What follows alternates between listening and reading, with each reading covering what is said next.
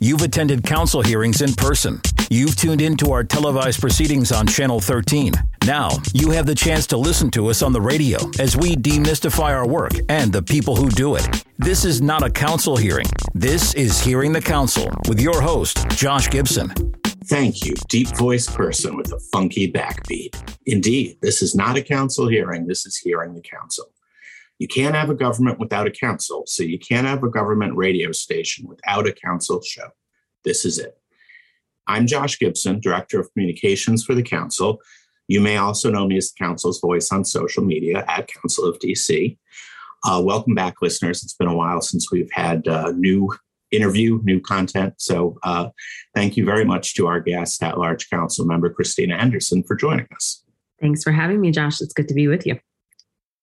Now, I am maybe wrong about this. I'm guessing that you are a Rachel Maddow fan.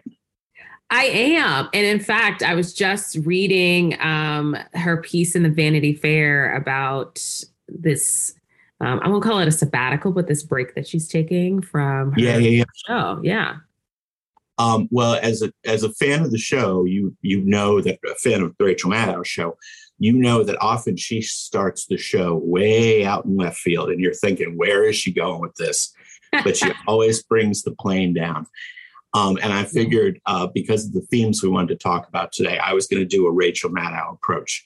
Okay. So bear with me. We're going to take a minute or two. We're going to start way out here, and then we're going to end up with the local policy topics we want to talk about. Sounds good. So anyone who has ever joined a new social media stream knows that the closer the time between when it's founded and when you pick your username, the better luck you have. So anyone who's gotten a Gmail address recently knows not only is first name, last name going to be taken, first dot last, all of those are going to be taken. You're going to end up with something like Josh Gibson 2863 at Gmail. You can judge when people join social media based on how good or bad their handle is. Like, for example, Twitter was started in March of 2006. Jack Dorsey, who founded it, has the handle @Jack because he also joined as soon as Twitter started. Local food blogger Tammy Gordon, who is my favorite local Twitter handle, is @Tammy. And that's pretty badass to have that kind of Twitter handle. She joined a couple of years in. Now, our current guest, Christina Henderson, has @C Henderson, which is not quite @Tammy badass, but is still pretty good.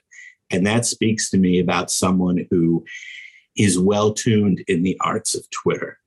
And a couple of your recent tweets I found quite well done. And they're on two policy topics that we wanted to talk about today.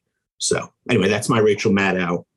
Date Twitter was founded, to the two topics we want to talk about, which are abortion rights, abortion access is the first topic, and how things stand in the current crisis we're living on that front, specifically in DC. And then the second topic is early childhood education, because there was some lively Twitter discussion of the state of DC legislation on that. But why don't we get started first with the overturning of Roe? Mm-hmm. What I appreciated was in the moments after the decision dropped, most of the content on Twitter was understandably full of anger, full of fear, full of sadness. But I thought your tweet, which did well, was very helpful. You said, I want to make it abundantly clear that in our local laws, the District of Columbia, we're a safe haven for women seeking unrestricted access to reproductive health care. We must not go backwards. And that's a reminder that at least for the moment, locally, things have not changed at all legislatively. And if anything, we're reminded how important these rights are and how essential it is to protect them. So can you give us a sense of how, first of all, how you were feeling when that news broke, and then your immediate pivot to brass tacks, to how do we keep things safe and let women know that they're protected in the district. Yeah. Thanks, Josh. And for that opening and for that context, it's interesting when it comes to Roe v. Wade and abortion rights and abortion access. I think for a lot of us, we always knew the day would come. We always knew that Dobbs' decision was possible. Because even before that happened, the fight for Roe was happening in the states or states and local jurisdictions, right? States were chipping away. And while people were so focused on the Senate and the Supreme Court, state legislatures around the country had already been chipping away at access for women. And so, I was kind of prepared. Even when we saw the leaked draft opinion, I was like, okay, I thought that I had mourned all of those pieces. But, that morning, when we did get the real Supreme Court ruling on the case, it just felt like a ton of bricks on my chest. Not necessarily thinking about DC, but thinking about just women in general across the country, thinking about my kids, thinking about then taking a step further of, okay, DC is safe today, but I know that there are Republicans in Congress who would love nothing more than to pass legislation for a nationwide ban, or if they can't get that, passing legislation to just ban it in the nation's capital. And so that impacts DC. We are uniquely situated in a very unprotected way because we do not have statehood. And I just wanted to make clear to people that for today, right, like don't cancel your appointment. Women here, women in neighboring jurisdictions, you still have an option here if you can get to us. And so, yeah, it's just going to be an ongoing battle. We see that struggle happening every day. Yeah, I just got back from some international travel. And when you try to explain to folks in other countries how prior to the overturning of Roe, the right to abortion was protected, it sounds crazy for such an essential right to have been created in a Supreme Court opinion that created or detailed a right to privacy. Mm-hmm. In most countries, it says the right to an abortion is protected under law. Right. And the fact that for so many decades, we lived in this tenuous existence where there was this one Supreme Court decision that was holding things together. It raises so many questions in other countries. They're like, well, why don't you just pass a law if it's so important? There are a lot of times, I think people in other countries look at the American political system, which is supposed to be this like gold standard in terms of democracy, gold standard in terms of debate. And they're like, y'all don't make no sense. And I can't even argue with them against that fact. I went to grad school with Rebecca Gompertz, who was the founder of Women on Waves. It is an international organization that essentially helps women get abortions in countries where it is illegal. I mean, they even go so far as for a period of time, they had a boat where they would go pick up women, take them out to what is considered international waters, perform the abortions, and then return folks home, right? They're following, she was a Dutch citizen, or following Dutch law. She was a Dutch citizen. And I remember at the time, this was like 2011, 2012, her talking about the things that they were going through in other countries just seemed so like surreal in terms of the restrictions.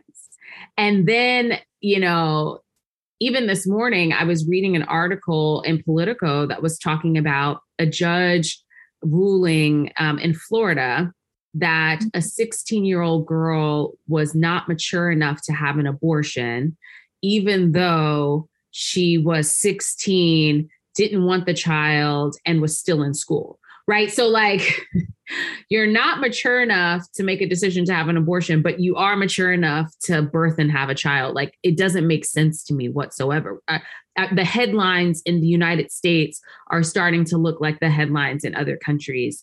And, you know, I introduced legislation even way before the Dobbs decision for the council to just close the loopholes and some of the gaps that we had, because I saw that, you know, a lot of the focus around abortion rights conversations have been focusing on clinical care, a woman who's actually going into a clinic to receive an abortion that way. When in fact, we know that a growing number of women choose to self-manage their abortions at home. So either your doctor provides you with a prescription, you go pick it up, you take the drugs, and you are able to manage the process in your own home. And I felt like that's going to be the next frontier. I hate to call it the frontier, but like that will be the next thing that anti-abortion activists will try to attack.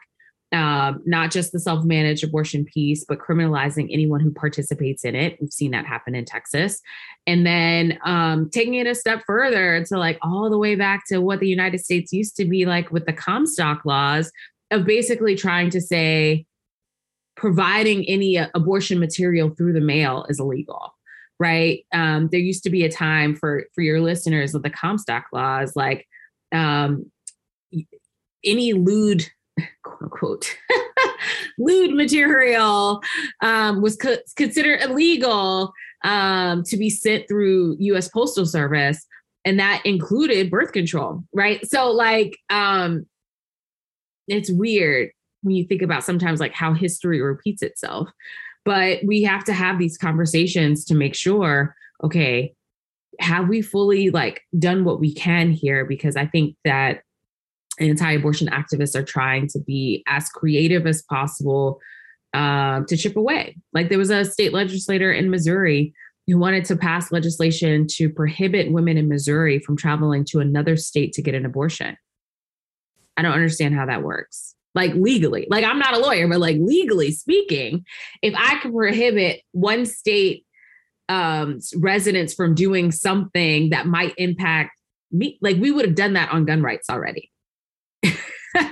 Right? DC would have sued another state to say, y'all need to stop selling guns because they're coming to the District of Columbia. So anyway, I'm really grateful to Councilmember Robert White for holding that for holding a hearing on that legislation and legislation that Councilmember Nadeau introduced right before we left for recess. And we've been working with his office and the Office of the Attorney General and advocates. And I'm excited that we'll move that bill in the fall. And you think the prognosis is good for the bills? I sure hope so. I mean, if any of my colleagues feel differently about it, they have certainly been quiet.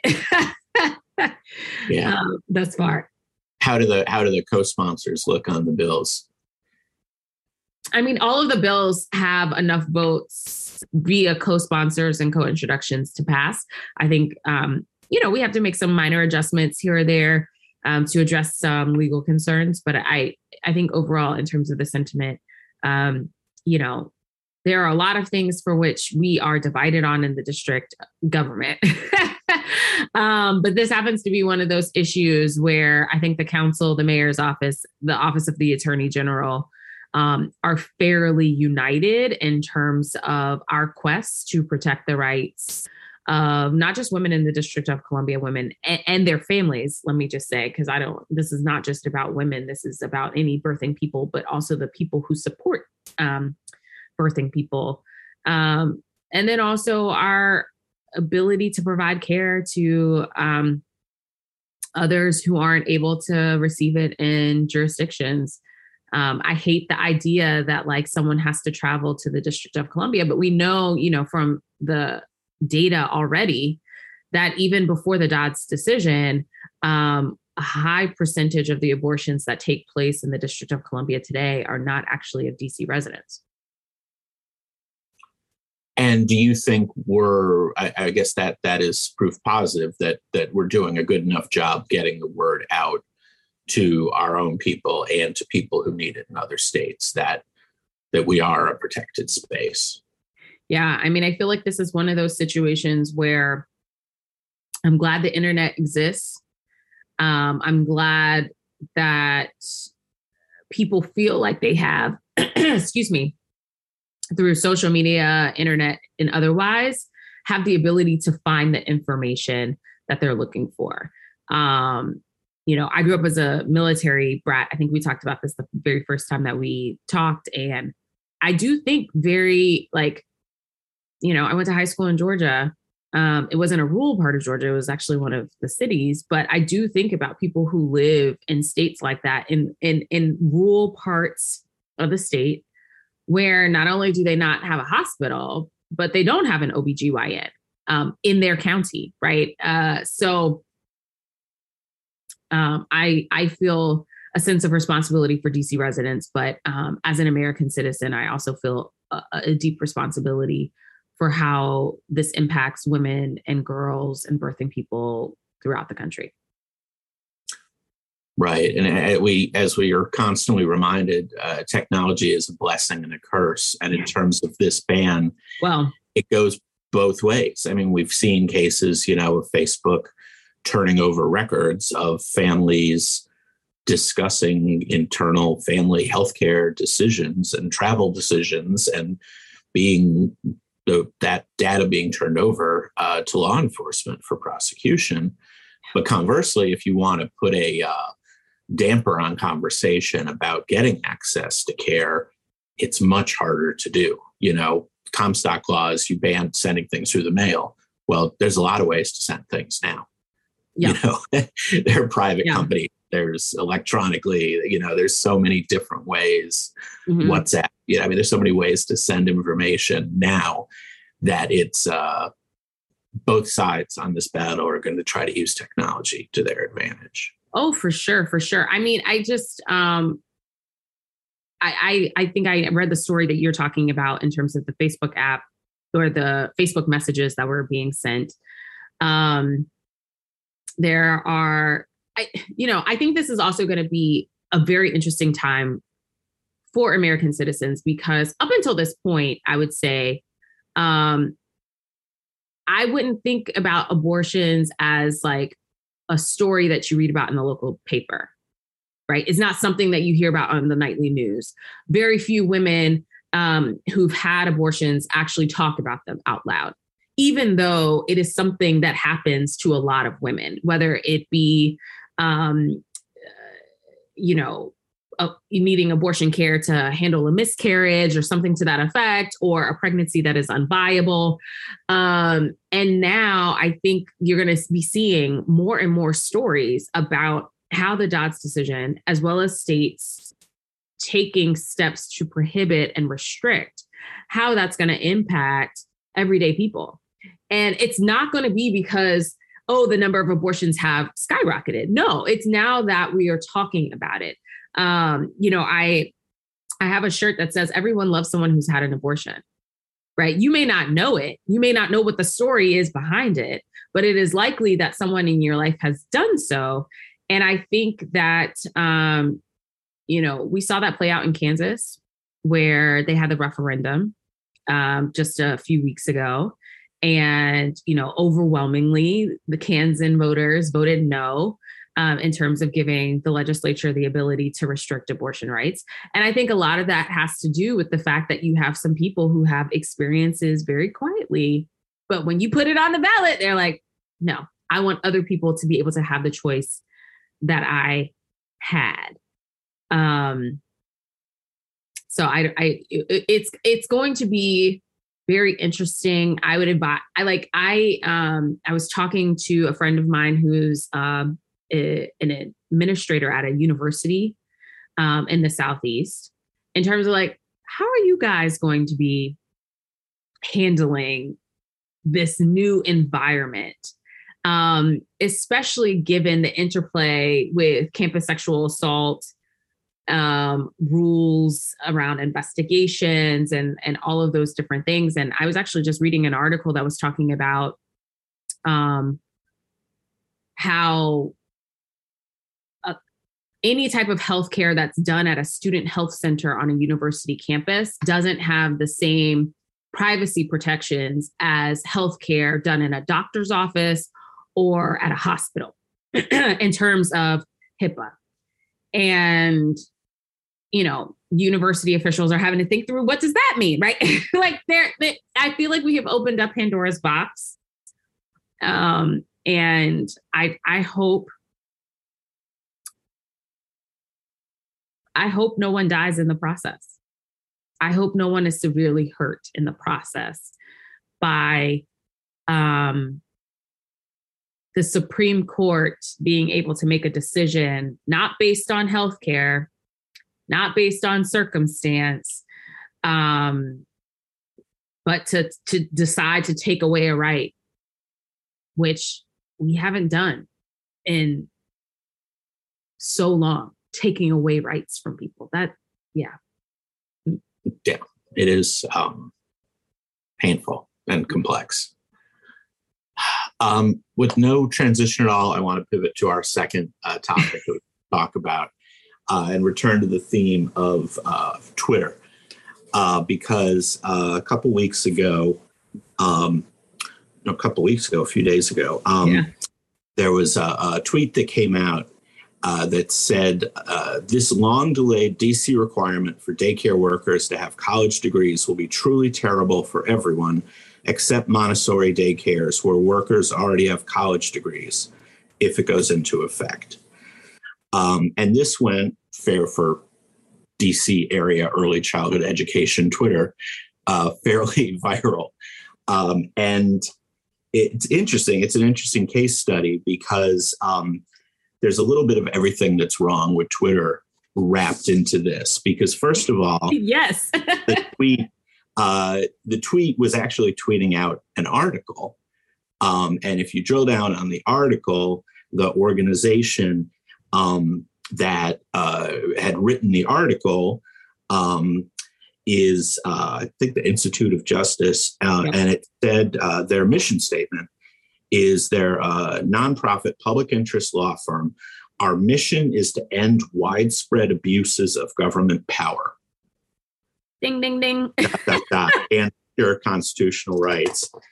And then if you read through in the article, and I'll just remind people that Twitter did a smart thing fairly recently that when you're retweeting an article, it says, do you want to read the article before you retweet that? And people don't click the article. They don't. But anyway, so further in this article that no one clicked because of Twitter, despite Twitter warning them about it, they said that the bill would impose huge costs on daycare workers, quote, without teaching them anything useful about caring for infants and toddlers. Mm-hmm. And it continues to say, today's opinion treats the right to earn an honest living as something government regulators can grant or take away based on their slightest whim. Because I know you're sitting there in your home and you're like, how can I take away people's right to earn an honest living by creating irrational requirements?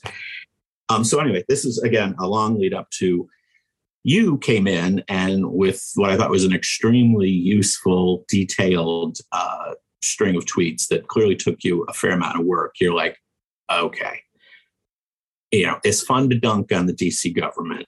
And out of context, you might be able to wonder what was going on here. Let me elucidate this for you. Yeah. So why don't you take this opportunity to, and obviously you can't quote chapter and verse because it was 10 tweets that were extremely detailed, but why don't you help talk us down from this tweet that got us all spun up? Yeah. Thanks, Josh. And first, let me just say, I'm so glad that you provided the context in terms of the organization who provided the article to kind of sort of started all of this, because a lot of people don't actually look at sources, right? I feel like that was a very fundamental thing that I learned in middle school. When you start to learn about research papers, it's like, check their sources. Don't trust everything you read from the internet. And certainly don't just trust a tweet, which was wrong. And I remember it was a Saturday night. I was reading it, and I was also reading the replies because people were tagging me in it. And my husband was like, do you really want to go down this road? And I'm like, I don't like when people blame me for things that aren't true, right? Like as a council member, DC council, DC government, we may not always do things that are popular for everybody, right? There are different strokes for different folks. And some people may feel like sometimes they are particularly against something that we do. Okay, I'm willing to accept that, those licks. I'm willing to engage in debate, but I feel like we all have to be starting from the same place of facts. And in this particular case, I also felt like they were, well, number one, they were wrong. So the original tweet said, DC is requiring all daycare workers to have college degrees, and we're not. That is not what the requirement is. The requirement for early childhood educators around credentials is that anyone who is providing care at a licensed DC facility needs to have at least a child development associate credential, which is very specific to what it means to provide early childhood care at a high quality, not just in DC, but nationwide. It is the most widely recognized credential. It's called a CDA. You do not have to go to a college to get a CDA. Actually, in the District of Columbia, you can actually start working towards your CDA while you're still in high school, right? That is the beauty of this.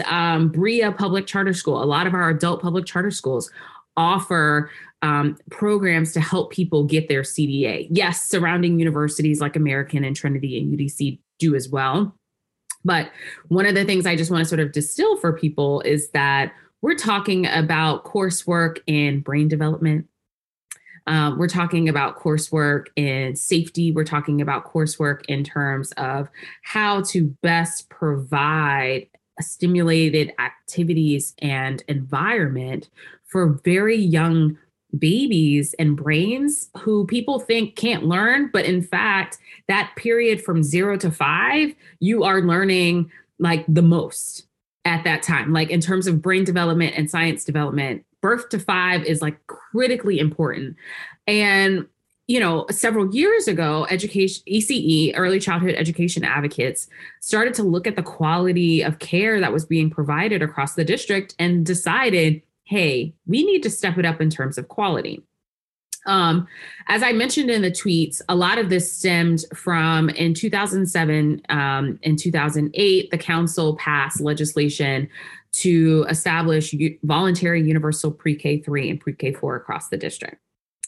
Now everybody's all excited about it. But at the time, it wasn't, it was a very controversial idea of we're taking 3 and 4 year olds from a childcare setting, and then we're going to be putting them into schools, DC public schools or public charter schools. One of the concerns that was raised was around equity.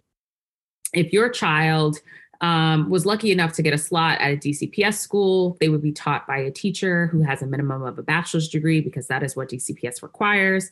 And then those teachers would also earn on the WTU pay scale.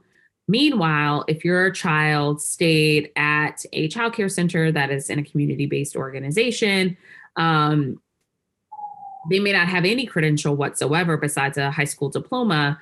But also those educators would be basically earning, a lot of them, minimum wage. And so the conversation was around, is this going to exacerbate the achievement gap when the whole reason we're doing this is to boost kindergarten readiness, right? The whole reason that we want to get the babies young is to help make sure that everybody is on the same track and prepared for kindergarten.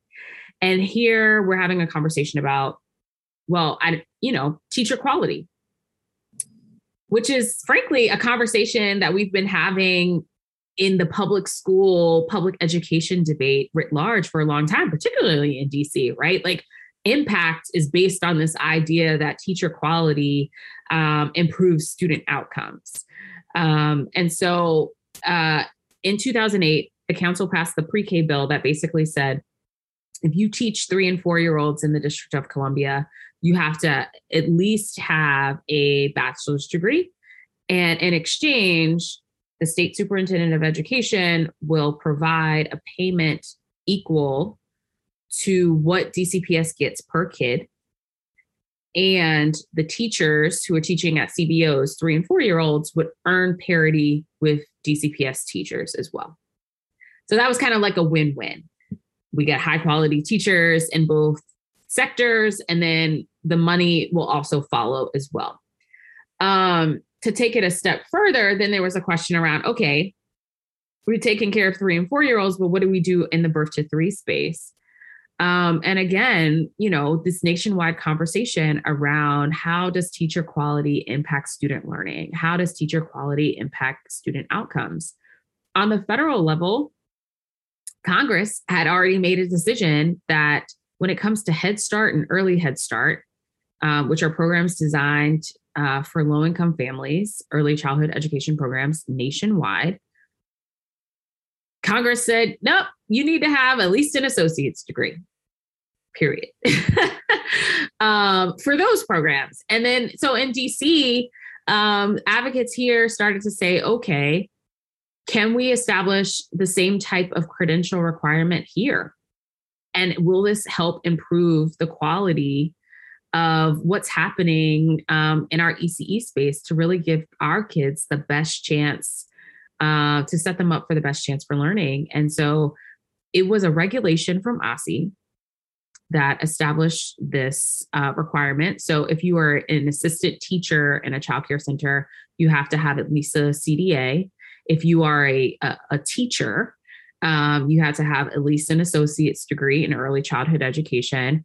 And if you are a center director, you have to have at least a bachelor's degree. Now, for most people, they're like, oh, why are we requiring 4-year degrees for center directors?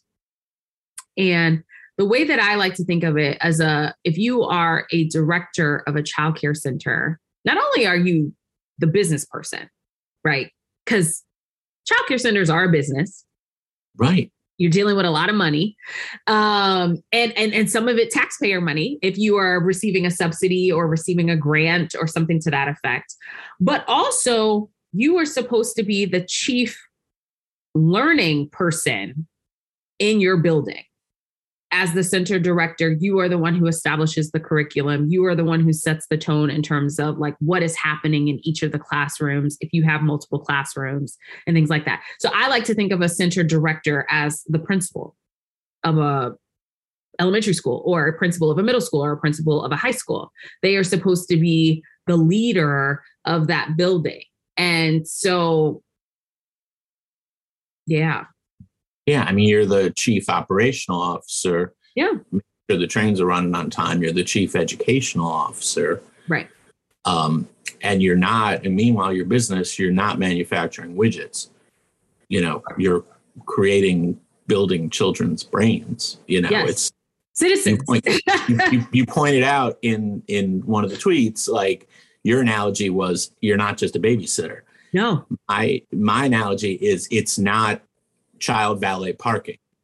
Yeah. It's not like, hand them the keys. So have them near the front. I'm going to need to get them in a rush. I'll be back around 3. Like that's not, that's the way it's been perceived possibly. Right. And I think that around the country, a lot of people think that this is what this is, right? Childcare is just babysitting, not recognizing that, let's say you have a kid who's at a childcare center from 9 to 5. You'd be very disappointed. I would be supremely concerned if from 9 to 5, my child didn't do anything that was learning based. Right. Right. You just parked them in front of a screen and they parked them in front of a screen, right. Or you just put them in a room. But, they're centers around the district, right? There's reading that is happening, even if it is kids just hearing, reading or whatever. There's music class, right? There are trips to the library. There's art that is encompassing other types of learning materials, right? Like learning about animals and species and, all of this different types of things. It's through play, but it is learning. And, I recognize that childcare is supremely expensive across the United States, not just in the District of Columbia, but across the United States. It was something that I worked on when I worked for Senator Schumer on the national level, because we wanted to do something in the childcare space. And this was after lots of work to get senators to think of childcare not just as a care issue, but to think of it as a workforce issue. If you want parents to go back to work, they need someplace safe for their kids to go. Right. So it is the workforce of today, and then it is the workforce of your future. Right. The investments that you make in them today will give you productive output in 20 years when they become adults. Right. But, you know, what seems like a lot of money doesn't go very far. And I remember, you know, talking to Chuck and he like, why is this so expensive? And I'm like, well, you know, they can like explain all of the various economic inputs to it. But if you ask any childcare center director, particularly in the District of Columbia, what are the most expensive inputs that they have? It is people and facilities. So on the people side, it's not that you're paying for people with childcare degrees, but it is literally because living in the District of Columbia is expensive. So I cannot pay someone $5.25 an hour and think that I am going to get talent, or I can't pay, you know what I'm saying? Like no one, well, you know, the minimum wage in DC is not $5.25, but you know, it was at one point under the federal minimum wage. And so pay has had to increase to keep up with inflation, to keep up with costs. It has nothing to do with credentials, but it's just like, literally, we want people to be able to live. And a lot of childcare workers are currently earning the minimum wage, and we're working on that front to sort of raise those wages. The second thing is around facilities. And most people don't think about it this way either. So in DC, and I would say around the country too, from a regulation standpoint, when you are dealing with infant and toddlers, they are usually on the ground floor of buildings for safety reasons. If there is a fire, you know, I'm not sure. I don't, you may not have seen it, but so if there is a fire drill that happens at a childcare center, most people see it, but like in the infant room, they literally put babies in cribs that have wheels and they roll them out. Right. That is the fastest way that it has been determined to be able to move infants in an emergency, is to be able to tie you up and move you out. You need to be on a first floor of a building for that. Okay, so in DC, who are childcare centers competing with in terms of commercial space on the first floor of buildings? Yeah, restaurants, banks, retail shops, etc. And I mean, frankly, like the rent is too damn high. Like, you know, if anybody has ever asked someone who owns a business in DC in a desirable location how much they pay a month in rent for the first floor, you would be like, wow, how? So those are two things. I introduced legislation to try to help subsidize the cost of facilities. Again, seeking to bring down the cost of care. If the government can pick up some pieces of some of these costs, then that would allow for centers to be able to bring down the cost for families. But it's expensive. Yeah. And it just, I mean, this is not news to anyone that social media doesn't always allow for complexity. But I know. You know, when you take that one sliver, like, oh, why are they doing this crazy thing? It ignores that DC is on the cutting edge of early childhood education and made it a guaranteed access to people and guaranteed funding for that access, pre-K 3 and 4. Folks don't take that into account. We don't get any credit for that. This is a necessary follow-on, a complication that, you know, if you think it through, like your point about equity, like, can you imagine if we didn't put a restriction in about education and then all of a sudden a news story came out that said in the fancy upper Northwest daycares, the average worker has a bachelor's degree, but in home-based, in wards 7 and 8, folks, maybe have a equivalency, not even a diploma. There'd be a scandal. Like, why didn't the council think about this? So we don't have a 2-track system. But meanwhile, we did think of it and are trying to avoid having a 2-track system, and it's still coming back to bite us. Right. And I mean, I think, though, people think about the expense piece. I'm not going to lie to you. Like, I have a 3-year-old who is going to be entering pre-K 3 this fall. And I'm so excited to get the $21,000 a year we pay in childcare back. Right. It's like you were paying 2 mortgages and then you go back to paying just 1 mortgage. You know, that day that hits. Right. And so I totally understand where people are feeling like, gosh, it's so expensive. There are wait lists everywhere and all of these different pieces. But again, I think to your point around not really having the ability for nuance here, there was so much more that I wanted to say that I couldn't say because I felt like I had already done a lot in the Twitter thread. But, also taking it a step further, we've been providing scholarships to people for years. You can get your CDA for free in DC. It takes, I think there are programs as little as 6 months. There are some that take as I think the max maybe about 10 months to get that credential, which it doesn't actually require you to do full time. You can do it while you're currently working.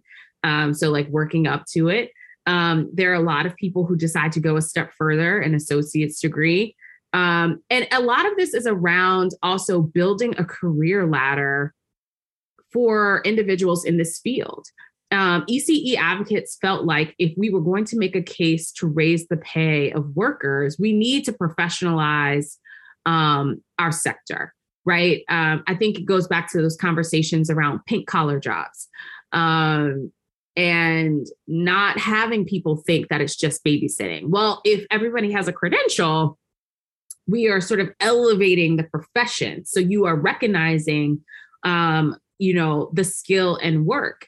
And there are layers to this. It's totally complicated. And I'm not saying that it's clean and easy at all, right? We have predominantly women, lots of immigrants, predominantly women of color. And there's some people who've been doing this for 23, 24 years. And the idea to them is like, I've been doing this for 24 years. You're going to make me go like get a credential to sort of have that conversation. And, I was trying to like sort of dust off in the backs of my mind. I was like trying to look back to 2015 when we were having these conversations when I was a council staffer, to sort of understand, did we consider experience in lieu of credential, right? If you have been in the field for 24 years, do you need an associate's degree in early childhood education in order to show your readiness? Doesn't your 24 years count for something? But anyway, in all of that, I definitely, I think we should have a hearing on this. I think it deserves a fresh hearing, a fresh conversation. But I don't want people to think that this is in some way meant to penalize workers. It's not. It is, it was done in the best interest of kids. And it was done in the best interest, I think, of the workforce in terms of where they signaled they wanted to go around professionalizing altogether, right? Like a lot of people don't realize, like in New York City, the daycare workers are unionized. Over 6,000 workers unionized. And they have credential requirements. That was the other thing that I kind of like, people were like, oh my gosh, DC is the first in the country to always try to do and be extra. And it's like, actually, we're not. Maryland has credential requirements for daycare workers. New York has credential requirements. Nebraska has credential requirements. Even Utah has credential requirements for if you're going to be a director of a center, right? So like we have, as a country, made a determination that something beyond a high school diploma signals something in terms of your qualifications, your understanding, your expertise, your understanding. Have we overemphasized credentials in certain sectors? Sure. right? Like, I don't need a bachelor's degree to do data entry. We have companies who ask for that, but like, that is not something that is necessary. Do I need to know something about early childhood development to be an effective early childhood educator? I think so. And unfortunately, we're running super tight on time. But speaking of not penalizing workers, can you very briefly talk about the application process that is open currently for early childhood workers? Yes, Josh. So we decided, and now again, this is a process, but we wanted to raise the wages of early childhood workers. Last year, the council did a modest increase in income taxes to both increase the number of housing vouchers that we have available and then also to give childcare workers a raise. And so right now there's an application open. The first payment is up to $14,000 for eligible teachers and assistant teachers at childcare centers across the District of Columbia. You just have to submit an application, which I took a look at in terms of the documentation that they're asking for. It's very minimal. You need, ID, proof that you actually work where you say you work. Actually, you don't even need that because that's in the computer system already. But essentially, you provide this documentation and then within 3 to 4 weeks, you get this payment. We did some things in this last budget cycle to make sure that by taking this income, it doesn't disqualify you from other benefit programs that you might be a part of. So if you're receiving Medicaid or something to that effect, this doesn't count against you. But then it's your money. Do what you want with it. And the holidays are coming up. So, if I were a childcare worker, you're telling me I can get an additional $14,000 this calendar year, I would be running to the website. But the deadline for this first round of payment is September 20th. Go to the OSSI webpage. I think even if you just went to ossi.dc.gov, it's the first thing on their website now about the applications. And we just need to get the word out and become evangelists to this because we have millions of dollars available. And we just need to get the people. Right. And as is always true, there's no justice on Twitter that the people dunking on us because the education requirement, that gets 1,000 likes. But when we're saying there's $14,000 available to these critical, good, essential people who are helping to form our children, you put those out and there's crickets, So we definitely all need to work together to get the word out so that these employees can get what they deserve. Yep. So anyway, I'm sorry to cut us off. We're over time, but thank you as always for being generous, for coming back for another interview. And listeners, remember to subscribe to our podcast on SoundCloud or wherever you get your podcasts. Just search under Hearing the Council.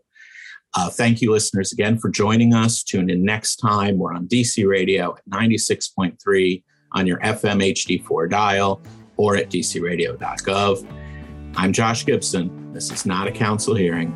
This is Hearing the Council. Thank you so much, council member. I really appreciate your time. Thank you. And keep up the good work on Twitter. Thank you. Have a good one. All right. Take care. Thanks. Bye-bye.